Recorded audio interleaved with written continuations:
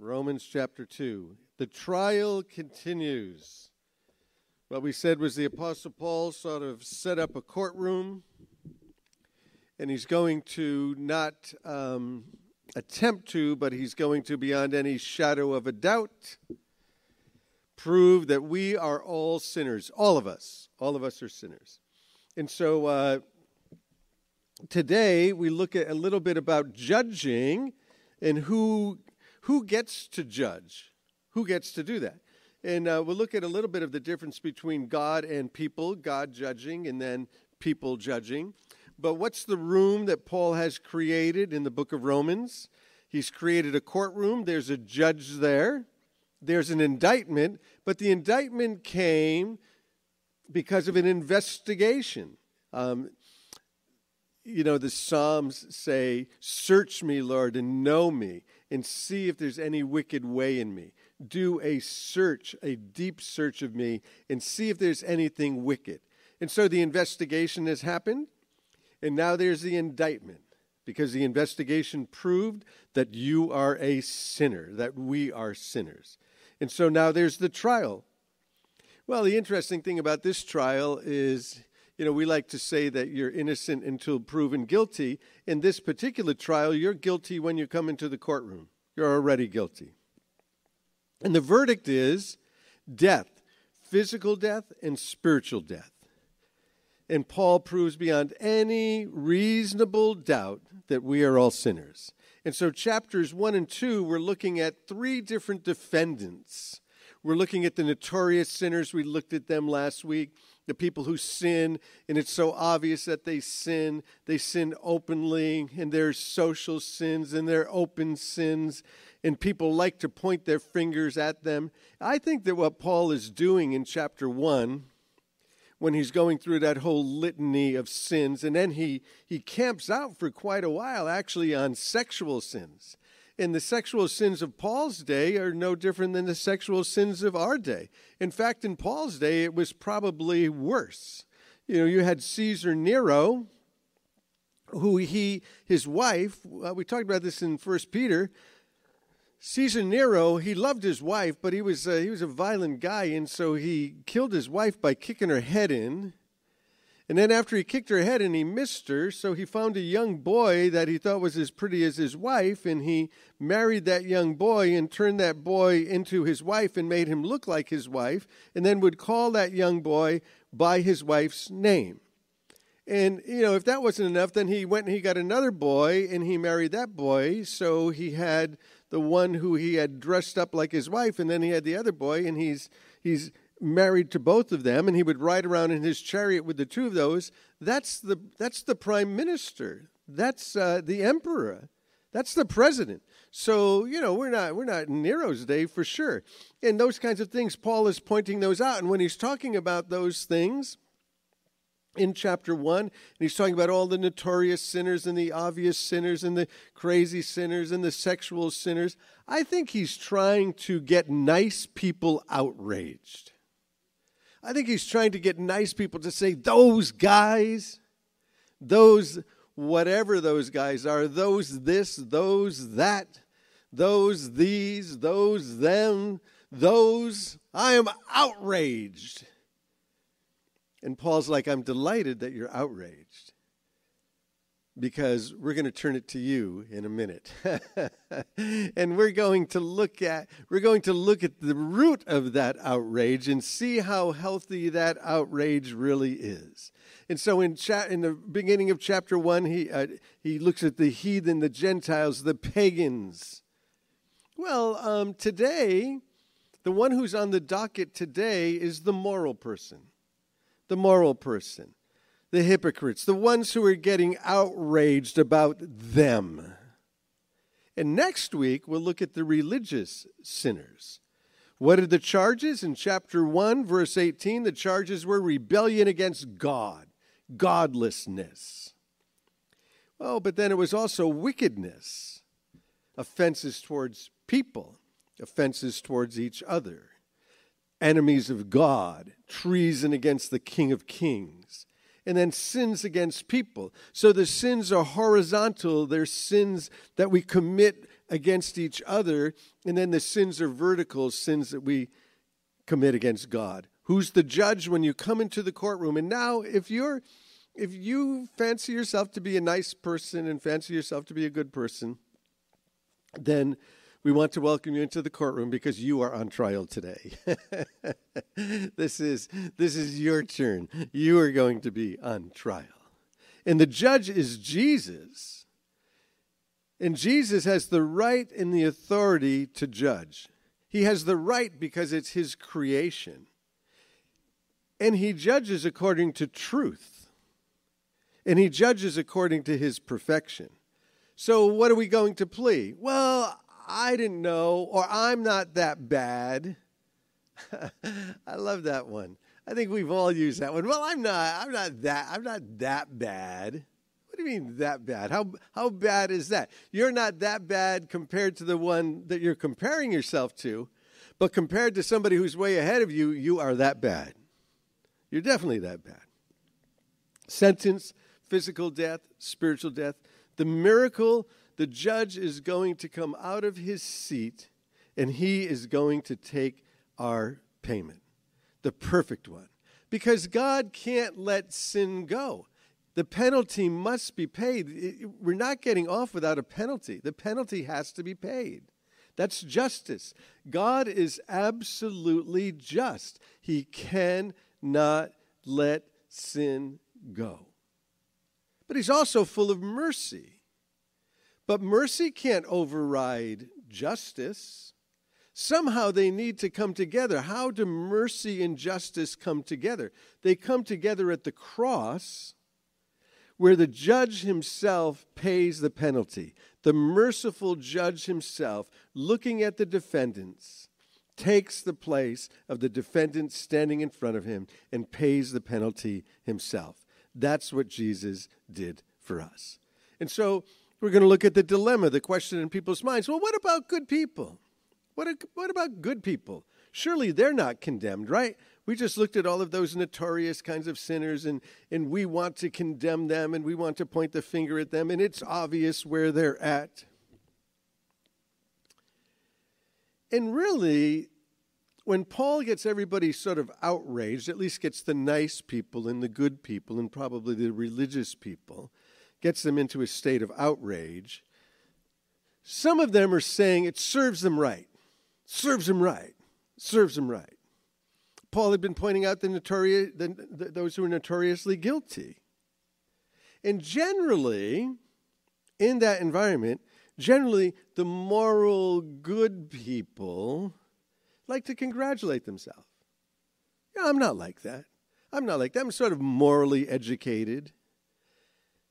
Paul would make a great attorney. Absolutely make a great attorney. Because after he gets everybody in agreement to condemn, and all of those notorious sins, right? All of those bad sins, all of those look at them sins. What Paul does is he's brilliant with it, because in the middle of calling all of those sins out, he says, and then gossipers, just throws it in there, piles it in there. Same thing as those notorious sinners, gossipers. And so after he gets agreement to condemn, he uses the same argument on the moralists and on the religious people. Because I don't know how it works with you, but I can tell you how it works with me, and the Bible bears this out, is that we judge others by their actions. We see what they're doing, and we judge them based on their actions. But I do similar things, and I judge myself by my intent. Yeah, but they did that because.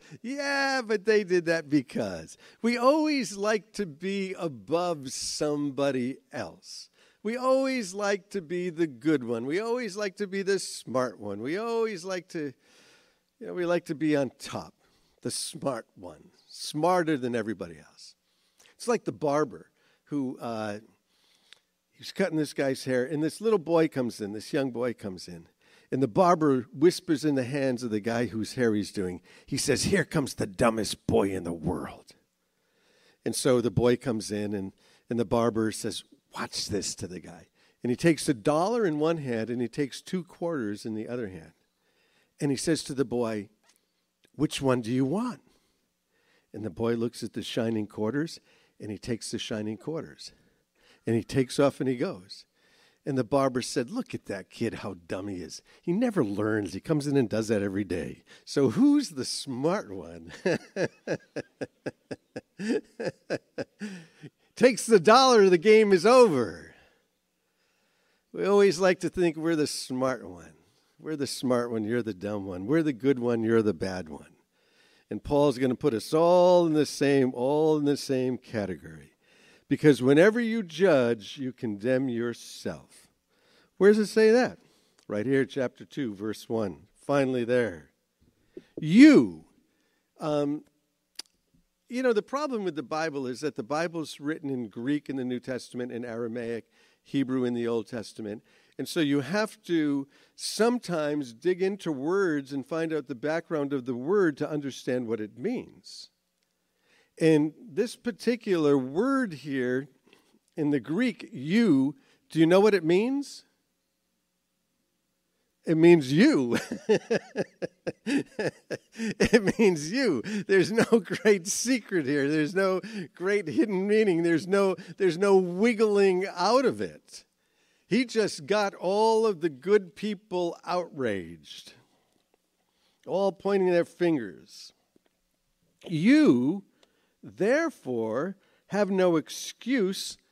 Circle that one, because what's going to happen here with the good people, with the nice people, the nice sinners, is they learn to make excuses for themselves.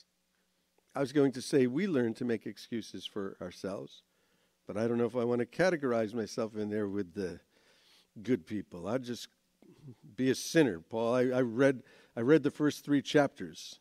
So you, therefore, have no excuse. You who pass judgment on someone else, for whatever point you judge another, you're condemning yourself, because you who pass judgment do the same things. Really? Really? I do the same things as that whole list? Yeah, you do the same thing as that whole list. No, I don't. I've never done one of those things. Remember what Jesus said? He said, if you look on a woman lustfully in your heart, then you've committed adultery with her. You've done it in your heart. You just don't either have opportunity or courage to do it outwardly. You did it in your heart. You did it in your heart. And so if you've done it in your heart, then you've done it. You're guilty. You're guilty. So whenever you judge, whenever you condemn, you're condemning yourself. So when you look at all of them, those people, and condemn them, what do they say? They say when you point the finger at somebody, there's 3 fingers pointing back at you. And whenever you judge another, here's the problem with judging. The problem with judging another person is when you judge them, you have set a standard outside of yourself. Right? I'm judging you based on that. So I have just set a standard. And now, if that's the standard, am I going to live up to that standard that I've set? Forget God's standard. Forget the standard of community. Forget social standards. Paul starts with your standard, the standard that you have created. Let's use that. Let's use that. Let's use your standard. And so the standard that you're creating is probably going to condemn everyone anyway, not just the obvious sinner. Because the moralist is not condemned for judging, but for doing the same things. For doing the same things. It's kind of interesting that the human beings are very complicated. And we've grown more complicated, I think, over the years. We're complicated people. And what happens with us is when we hate things inside of us, when we hate things about us, we often condemn people for those same things, It's been amazing to me over the years to watch some, I'm in preachers' circles, run around with preachers, read about preachers and know preachers. And it's been amazing to me to see some of the preachers that have come down the hardest on certain behaviors. You find out that a couple of decades later, they've been involved in those behaviors themselves. And so they're pretty mouthy about it, but inside they've got the same struggles, and outside some of them are doing the same exact things. And then this thing about judging other people, how about the attitude of self-righteousness that cares nothing about the soul of another person? Cares nothing about the soul of another person. When you get into those people, those people, what you start to do, sociologists will tell you this, that when you can take a group of people and rather than call them by their name, but give them some name, designate them as something, call them this, call them that. And I'm not going to do the names that you call them this and call them that, because you can't do that. You can't do it anymore, even as an example. So I won't. So whatever it is in your mind, you call somebody these names, and when you call somebody these names and assign these names to either individuals or groups, you have dehumanized them. They're no longer humans. You don't see them as people. You just see them in this category. Or you just see them in a group having an agenda. Oh, those people with that agenda. And you see them as not people at all. You don't care about their soul. You don't care about them as a person. You just see them as something else. It's so easy for the self-righteous to care nothing about the soul of an individual. Jesus cares about the soul of an individual. Why else does he leave the 99 and go looking after the one? And so do we name the sins of another and show no mercy? This whole chapter is going to try to convince us that we should be showing mercy, but also that we're guilty. And sometimes we're diverting attention from our own guilt by pointing out the accusing finger at others, as though their sin is worse. Well, where do standards come from? They certainly come from the Word of God. But Paul's playing it a different way. He's sort of playing it the way that C.S. Lewis did it. C.S. Lewis, in his book, Mere Christianity, he said, I can prove to you God, and I can prove that you're a sinner without ever using the Bible at all. And so Paul does the same thing. He says, I can prove that you're a sinner. I can prove you're a sinner just by using the examples around us. Where do the standards come from? And in this case, Paul is saying you're free to make the standard. Make the standard. There it is. And so now that standard is the same for everybody. And there's no special privileges for the religious. There's no special privilege for the moral. Only greater responsibility. Why do I want to create that standard anyway? It's just making me more responsible. How do we do that? So now we need to wiggle it out. Well, why did you act that way? Well, how'd you like somebody to do that to you? So how would I like somebody to do that to me? So if I don't like it, then all of a sudden the standard doesn't apply anymore, right? Because now it's happened to me. If it's happening to you and you sin, then we put you in the category. If it happens to me, there's some rationalization. How'd you like somebody to do that to you? And we create standards. We create standards. All of us create standards. You think you don't create standards? You've created standards. Everybody has said this, the variation on a theme. Come on, you promised. You ever say that one? Come on, you said you'd do it. Come on. What are you doing? You're holding somebody to a standard.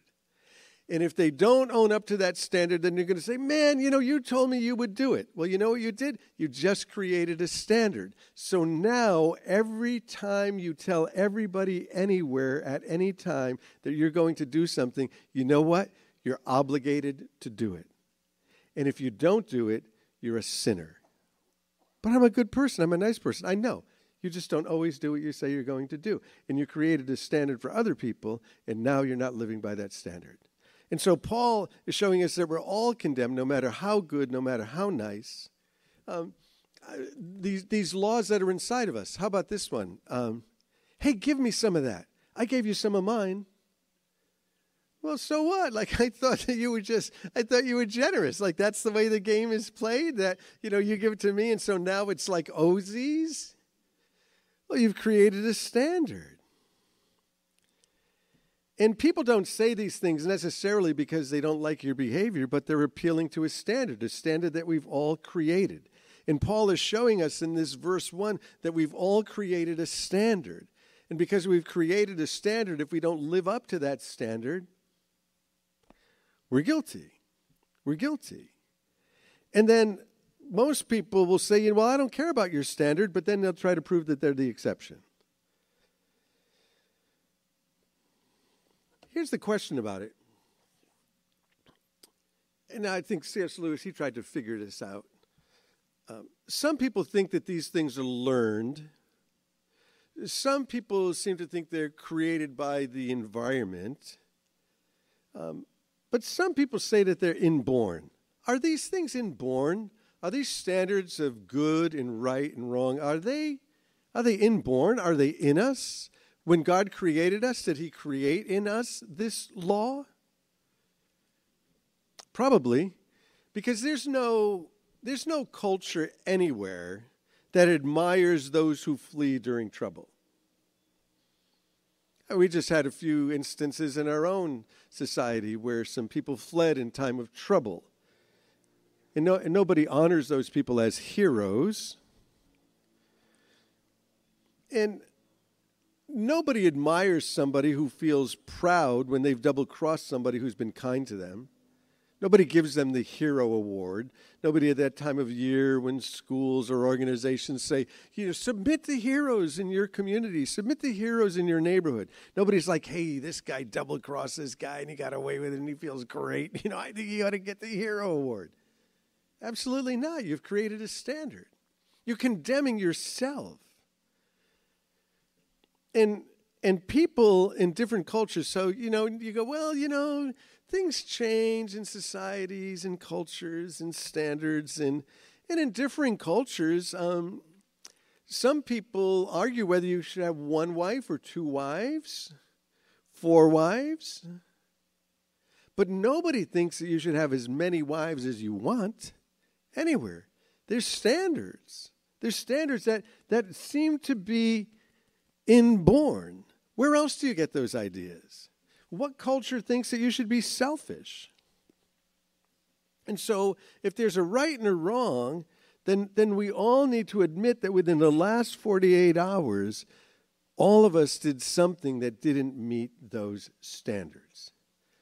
So we're not even meeting the highest standard here. We're just meeting the standard that we've created. Watch how Paul says it. You, therefore, have no excuse, you who pass judgment on someone else.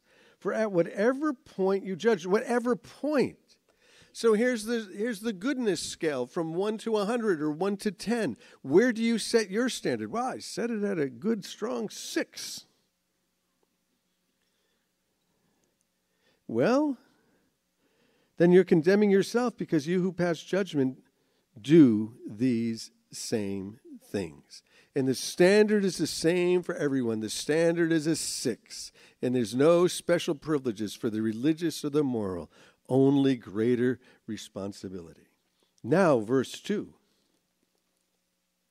Now we know that God's judgment against those who do such things is based on truth. So when you, a mere human, so it's really saying that God has the right to judge, but humans really don't have the right to judge. We have the right to discern, but that's another sermon, another study sometime. So you, when you're a mere human, pass judgment on them, and yet do the same things. Do you think that you're going to escape God's judgment? So we just watched all these notorious sinners come before the bench, and they're condemned. And then the judge takes their place. And now today on the docket, we're having the nice people, the good people come up. You think they're going to escape? Because they enjoyed watching those other people get condemned. Do you think that they're going to escape? Or do you show contempt for the riches of his kindness, his forbearance and his patience, not realizing that God's kindness is intended to lead you to repentance? Well, what's repentance? Repentance is when I change my mind. I change my mind. It doesn't mean change my actions. It means change my mind. Well, your actions need to change. Well, repentance is the changing of my mind. Because when my mind changes, my actions will catch up. My actions will catch up. And we all know this because many of us have changed our outside behaviors. But inside, we are just as crusty and nasty as we've ever been, maybe even worse. It's just that when it comes out, it doesn't work for us. It's not good for us. We don't get the result that we want when it comes out, but inside, we are dead man's bones. So it's the repenting is the changing of my mind. And what's going to get me to change my mind about being a sinner, whether it's a notorious sinner or whether it's a nice person, a good person sinner, or a religious sinner? It's going to be the goodness of God, the kindness of God, that God keeps being merciful to me and keeps being good to me. When is he good to me? Well, let's watch. Because of the stubbornness, verse 5, this is what God's saying to nice people. Because of the stubbornness in your unrepentant heart, you're stirring up wrath against yourself on the day of God's wrath, when his righteous judgment will be revealed. God will repay each person according to what they've done. To those who by persistence in doing good seek glory, honor, immortality, he'll give eternal life. But he says in verse 4 again, do you show contempt for the kindness of God? Well, one of the examples of the kindness of God, and we'll get to this when we move on a little bit further and move into the religious one, but it fits here too, because he's talking about people who have received the kindness of God, receive the kindness of God even when we're sinners, notorious sinners, nice people sinners, religious sinners. Well, God had been good to Israel, to the Apostle Paul and to his people, and to some of the people that Paul is writing to who are Israelites. What had he given them? He gave them material and spiritual riches. He gave them a wonderful land. He gave them the righteous law. He gave them the temple and the priesthood. He gave them providential care. He gave them the word of God. And now he gives us Jesus. And God's goodness, knowing that he's good to us, later on in Romans we'll read where it says, even when we were yet sinners, Christ died for us. When we were yet sinners, Christ died for us. And so doing those same things, well, not the same things, not like same. I'm not doing what Caesar Nero did and kicking my wife's head in and then feeling bad that I kicked my wife's head in and she died, and so I need to get some guy that looks like her. Maybe not same, but just as horrible. What do you mean just as horrible? Just as horrible, because in God's sight there's no difference. Sin is sin. And so it's not same, but it's just as horrible. What's the difference?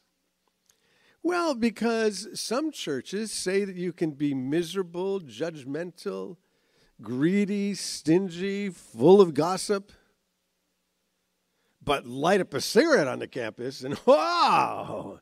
So what is that? What is that all about? What is that about? It's at whatever point, wherever you begin, you set the standard. And so we're being condemned by our own standard. Nice people are. Good people are. Your standard comes around to get you. Your standard's going to come around and bite you. And if you don't think that this is true, then you haven't lived with people. Because when you live with people, you set standards, even in your own house. You set standards. You set things. This is the way it is. And then you don't do them. And when you don't do them, do you hear about them? You hear about them. You hear about them. Your own standards come around and bite you. But what if our judgment is faulty? When we start to judge anyway, what about if our judgment is faulty? You can't judge somebody's motives. You have no idea where somebody's come from. And you don't have all the facts and all of the evidence. And then we can be unduly influenced. So the judgment of God, verse 8, but those who are self-seeking and reject the truth and follow evil, there will be wrath and anger. Wait a minute. Slow it down.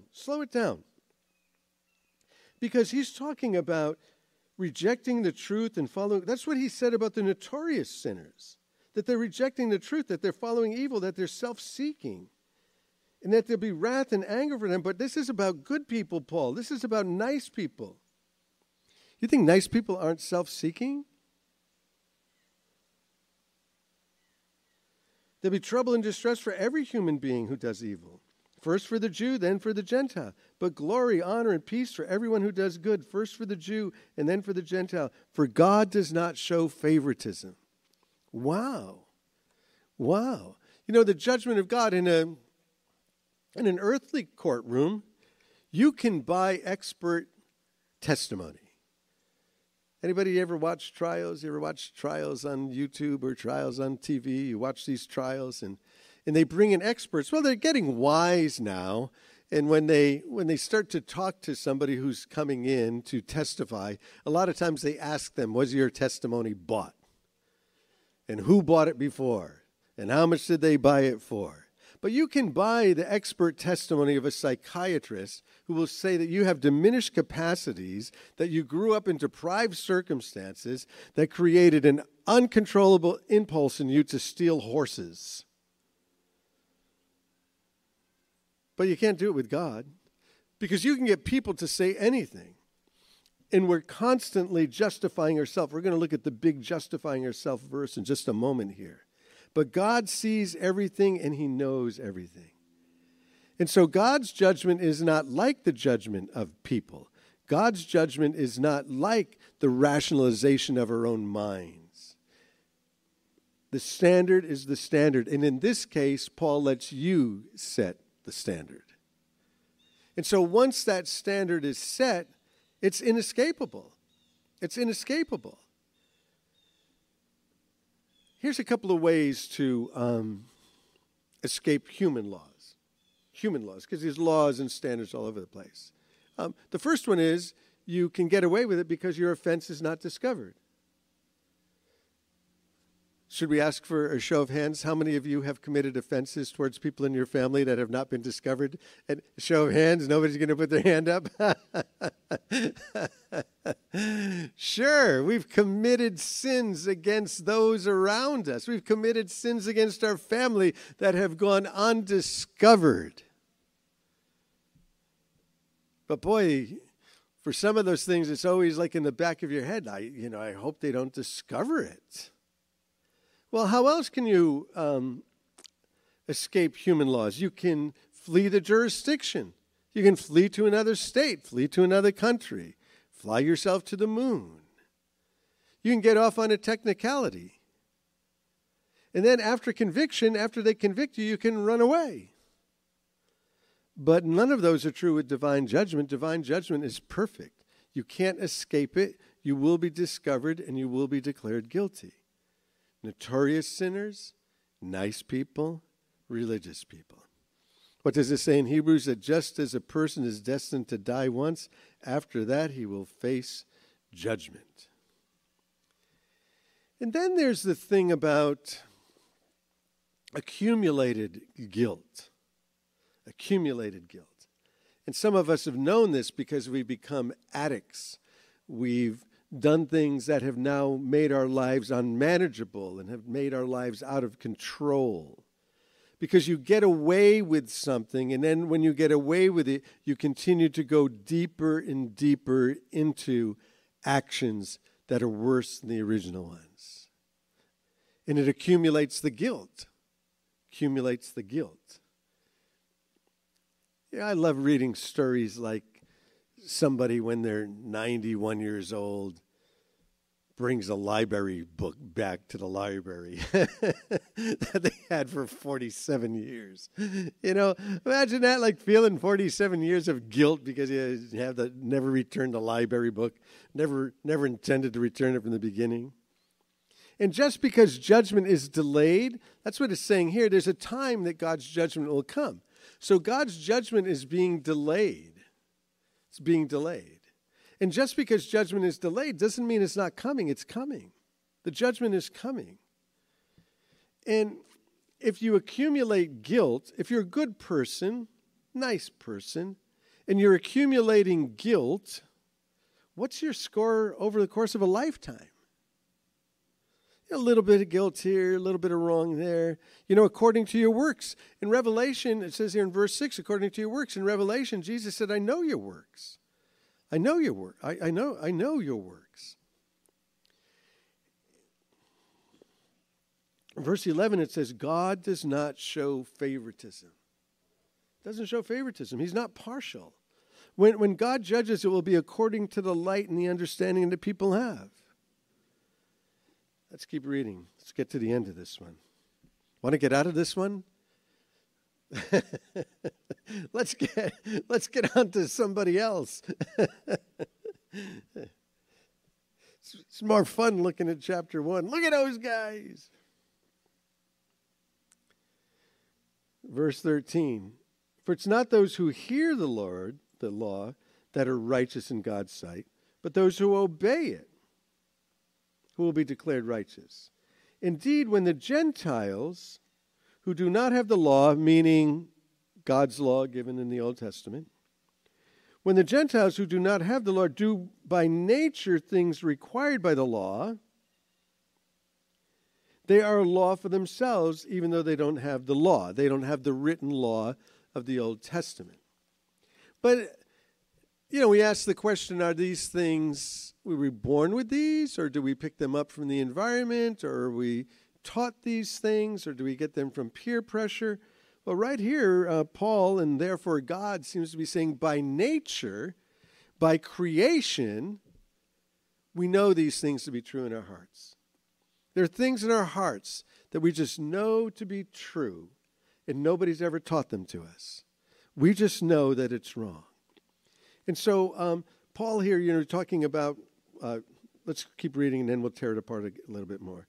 Verse 15, they show, when they do this, they show that the requirements of the law are written on their hearts, their consciences also bearing witness, and their thoughts sometimes accusing them and at other times defending them. And this will take place on the day when God judges people's secrets through Christ Jesus, as my gospel declares. You want to get rid of your sins. The scripture says if we confess our sins, he is faithful and just to forgive us and to cleanse us from all unrighteousness. Because when they pull out the thumb drive that has all of your accumulated sins and puts it on that big screen in heaven on Judgment Day, I want mine to have nothing on there.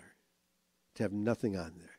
It says that he takes our sins and he casts them away as far as the east is from the west. And how do I do that? By accepting Jesus as my Savior and confessing my sins, and he gets rid of them. And when he puts my thumb drive in there, it will show absolutely nothing because he's forgiven me.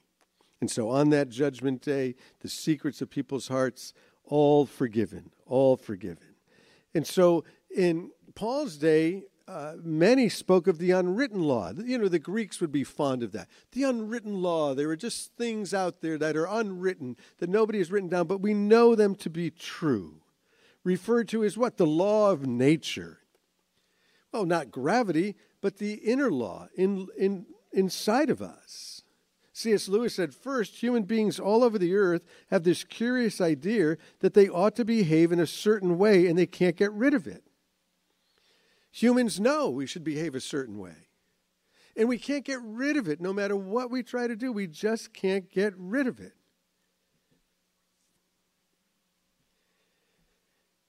And we know that when we break it, we're breaking some law of nature. Look what it says in verse 15. They show that the requirements of the law are written on their hearts, their consciences also bearing witness, in their thoughts sometimes accusing them, and at other times defending them. So there's three things there: your heart of hearts, your conscience, which is washing all of those thoughts. But what do I do with those thoughts? Sometimes those thoughts accuse me. I do something and I know that it's wrong. I just know it's wrong. And so if I'm a good person, if I'm a nice person, if I'm a moral person, I do things and I know that they're wrong. And sometimes it accuses me, and so I decide to not do it, or I take some action against it. But sometimes I do it and I defend myself. And so my thoughts start to work against my conscience. My thoughts are working against my conscience. And now I'm becoming a pretty conflicted, difficult to understand human being because my thoughts are fighting with my conscience. Well, where's the line? Where's the razor line between conscience and thoughts? I don't know that anybody can show you where the razor line is between conscience and thoughts, but it's there somewhere. You know, the Bible talks about the difference between thoughts and intentions. Well, where's that line? So things going on inside of me, I know the difference. I know right and wrong. And some of us have very sensitive consciences. There are things we just can't do that other people can't understand why you can't do them. You know, as you have this refined conscience. Conscience is the work of God in every person. It's an inward monitor. And Timothy says that you can take it and you can sear it as though with a hot iron. Just take an iron and just put it on your conscience and just fry it. Get rid of it. Get that thing out of me. I don't want that in me. Why? Because when I do these things, it makes me feel bad, and I don't like feeling bad when I'm doing these things. You can weaken your conscience. How can you weaken your conscience? By doing the same thing over and over again, hardening your heart. You can condition it. You can talk to it. You can rationalize with it. But these secrets are the secrets of our heart. And God knows the secrets of our hearts. He divides between the thoughts and the intentions. It says that the eyes of the Lord are everywhere, beholding the good and the evil. God sees what's going on. It's reality. It's reality. Let's just read 2 verses a little further. But this will bring us to the religious person. And now you, if you call yourself a Jew, which Paul was. So now he's talking about his religious group of people. He said, now if you call yourself a Jew or a Methodist or a Presbyterian or a Catholic, if you call yourself a Methodist, Catholic, Jew, and you rely on the law and boast in God, if you know his will and approve of what is superior and instructed by the law, if you're convinced that you're a guide to the blind, a light for those who are in the dark, and it just goes on, you too are condemned. So there we go, Sunday morning, all the nice people are condemned. He condemns thee, he condemns thee, he condemns thee.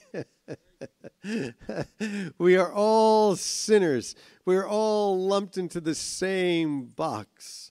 Because, you know, when we justify ourselves, you can always do it because there's always somebody beneath you, but there's also always somebody above you. There's always somebody that has done this so much better than you, has gone so much further, so much smarter, so much faster, so much more righteous, so much more well-behaved, so much more generous, but there's always people underneath you. We're all in this together. We're all in it together. So let's stand and sing and thank Jesus that he has taken our place in judgment, the notorious sinners, the good people, the religious people. And we're blind to our own sin because even good people have a conscience that they're searing. You know, it used to be there was a program that the government ran called No Child Left Behind. And, you know, God's program is, you know, no sinner left behind. He'll justify every single one of us, no matter where we're at, no matter what we are. And so, God, here we stand before you, and we declare that your word is true, that you're righteous, that you're the only one. You're the only one who's pure. You're the only one who's perfect. All of the rest of us have sinned. We've sinned obviously and socially and openly, defiantly. And Lord, we've sinned secretly. We've sinned hiding behind a cloak of righteousness and self-righteousness, respectability. But Lord, we know our hearts. We know our minds. We know what we're made of. And Lord, although we like to hide that and we like to put it off, Lord, it's in times like these where your Holy Spirit comes and just shows us that's who we are. Can't escape it. Your word is true. And so, Lord, next week we'll look at the religious people who think that because of being so enlightened and because of having a Bible and carrying it around, that somehow we're better than everyone else. Everyone needs a Savior. Everyone. Everyone has sinned. All have sinned and fallen short of the glory of God. There's not one righteous. No, not one. So I don't know if you know Jesus as your Lord and Savior. If you don't, make him Lord and make him Savior. Let the judge take your place.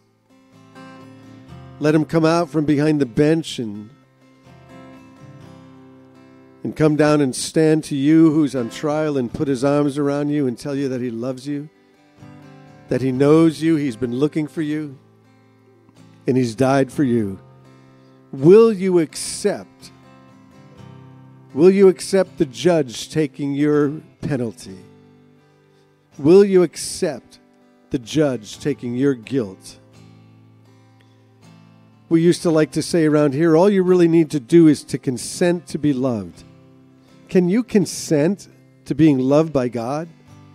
Can you consent to letting Jesus take your sin on the cross, to give you eternal life, to wash you from your sin, to give you new life all over again? How long will you fight? How long will you resist? Come home to his love. Come home this morning.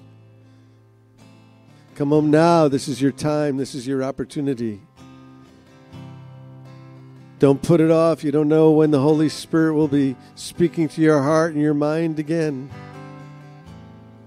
Jesus, I come to you. Let's all pray this out loud. Jesus, I come to you. I'm a sinner. I need your love. I need your grace. I need the cross. I need you, the judge, to take my place. And I thank you that I'm born again. I thank you that I have eternal life. And I thank you for your Holy Spirit, which dwells in me and will keep me and guide me. In Jesus' name. And then for the rest of us, Lord, would you pour out your mercy by your Holy Spirit as we're gathered here. Holy Spirit, pour out upon us. Make us merciful. Blessed are the merciful, for they'll receive mercy. Lord, we want to be merciful towards those people. Lord, we want to be merciful to the sinner. Lord, we want to be merciful to the rebellious. Lord, we want to be merciful to those who are on the other side, not our side. We want to be merciful. Understanding they're people. People that you love. People that you died for. Lord, make us a people of love. Make us a people of mercy. Keep us from self-righteousness. Keep us from religion. Lord, make us people of grace. Having received grace, might we give grace. May the Lord fill your heart with his love and his goodness and his kindness. May he send you on your way as you go into your home. Confess your sins now, those accumulated offenses that you've had against your own home, against your own family. Those things nobody knows about except for you. Leave them here. Leave them in the field. Jesus, forgive us. Give us a chance again. Give us hope again. He loves you. He loves you. He loves you. Oh, how he loves you. Even when we were yet sinners, he died for us. And now, having come to him, he works with us. He's merciful to us. Be merciful to one another.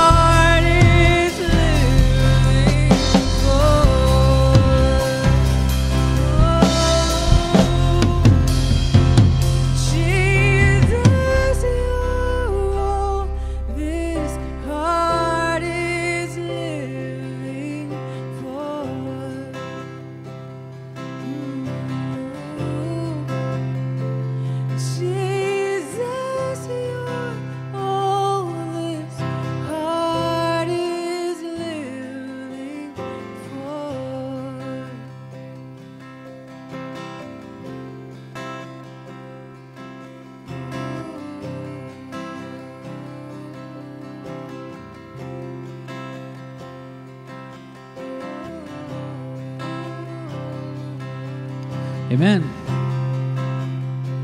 Amen.